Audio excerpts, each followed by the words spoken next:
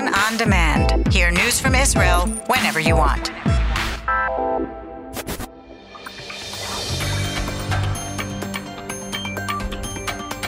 You are listening to the English language news of Khan, the Israeli Public Broadcasting Corporation.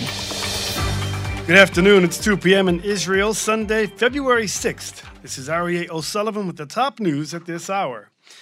Even as the latest wave caused by the Omicron coronavirus variant wanes, the number of people in serious condition has peaked with more than 1,200. The Director General of the Health Ministry, Professor Naftali, said high was mainly because of the number of confirmed infections was also very high. According to Professor Ash, 5 to 6 times more people have become infected during this fifth wave than the previous waves. He told Khan that the death rate at this wave is also very high, with between 50 to 60 people dying a day, most of them elderly with previously existing health conditions. Regarding the new subvariant, the BA2, Ash said it was not believed to infect those who were infected with the Omicron virus recently. According to the Ministry of Health's latest statistics, 1,784,000 people have been confirmed infected in the latest coronavirus wave, but medical experts believe the number is much, much higher. According to research done by Hebrew University of Jerusalem, between 2 and 2.5 million people have been infected with the Omicron variant in Israel. Professor Iran Segal from the Weizmann Institute told Khan that the real numbers were 2 to 3 times more than this even. The Kupot Cholim report that the symptoms were mainly sore throats and headaches, with many suffering fatigue for long periods. Fever and loss of smell and taste was prevalent in the earlier waves, but not so much now. More people are suffering from upper respiratory infections and less on pulmonary ones.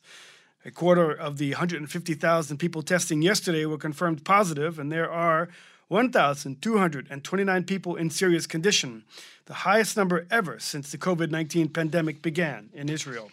The death toll has now reached 9,183 people, including over 330 people in the past week. New Israeli research, meanwhile, has shown that vitamin D deficiency could greatly increase the chance of serious illness or death from those infected with COVID-19. Researchers at Bar-Ilan University, together with Nahariya Hospital, examined over 1,200 people hospitalized over the past month and found that those with vitamin D deficiencies were 4 times more likely to be seriously affected by the virus, and the risk of death was 11 times higher, the research showed.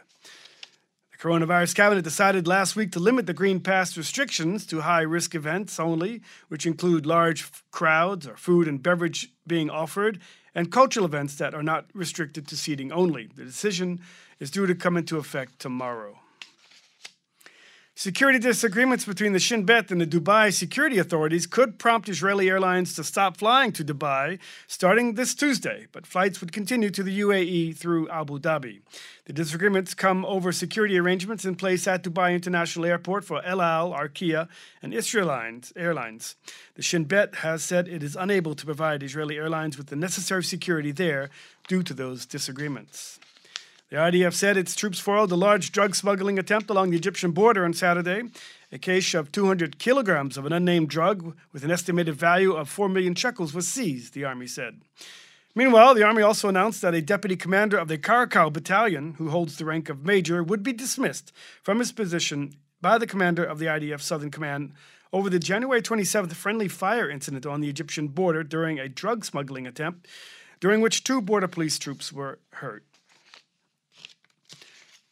Over the weekend, some 400 left-wing Israeli activists turned up Friday morning to help Palestinian farmers plant olive trees near the West Bank village of Burin, 2 weeks after an attack by extremist settlers there left several people injured. The event was done under the guard of Israeli troops and border police.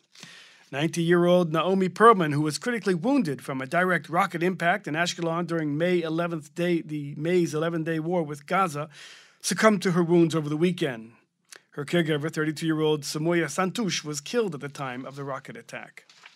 A man in his 20s was shot in the head and murdered in front of a mosque in the town of Ramleh this morning. This came after a 30-year-old resident of Ramleh was stabbed to death in Azur last night. Police have arrested a suspect in that murder. A 20-year-old female officer was killed in a hit-and-run car wreck in the Galilee last night. 2 others were severely and moderately injured in the wreck near Moshav Ya'ara. The driver of the other vehicle fled the scene but was located and arrested in his village of Mazra.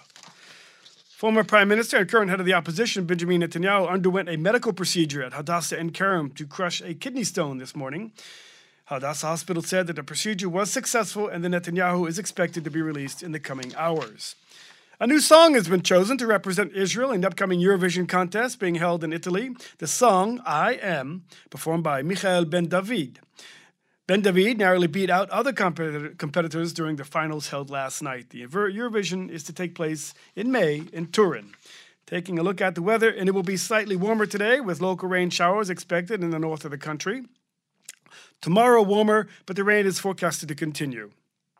Maximum temperatures in the main regions: Jerusalem 12, Tel Aviv 18, Haifa 15, Beersheba 16, and in Eilat going up to 19 degrees centigrade.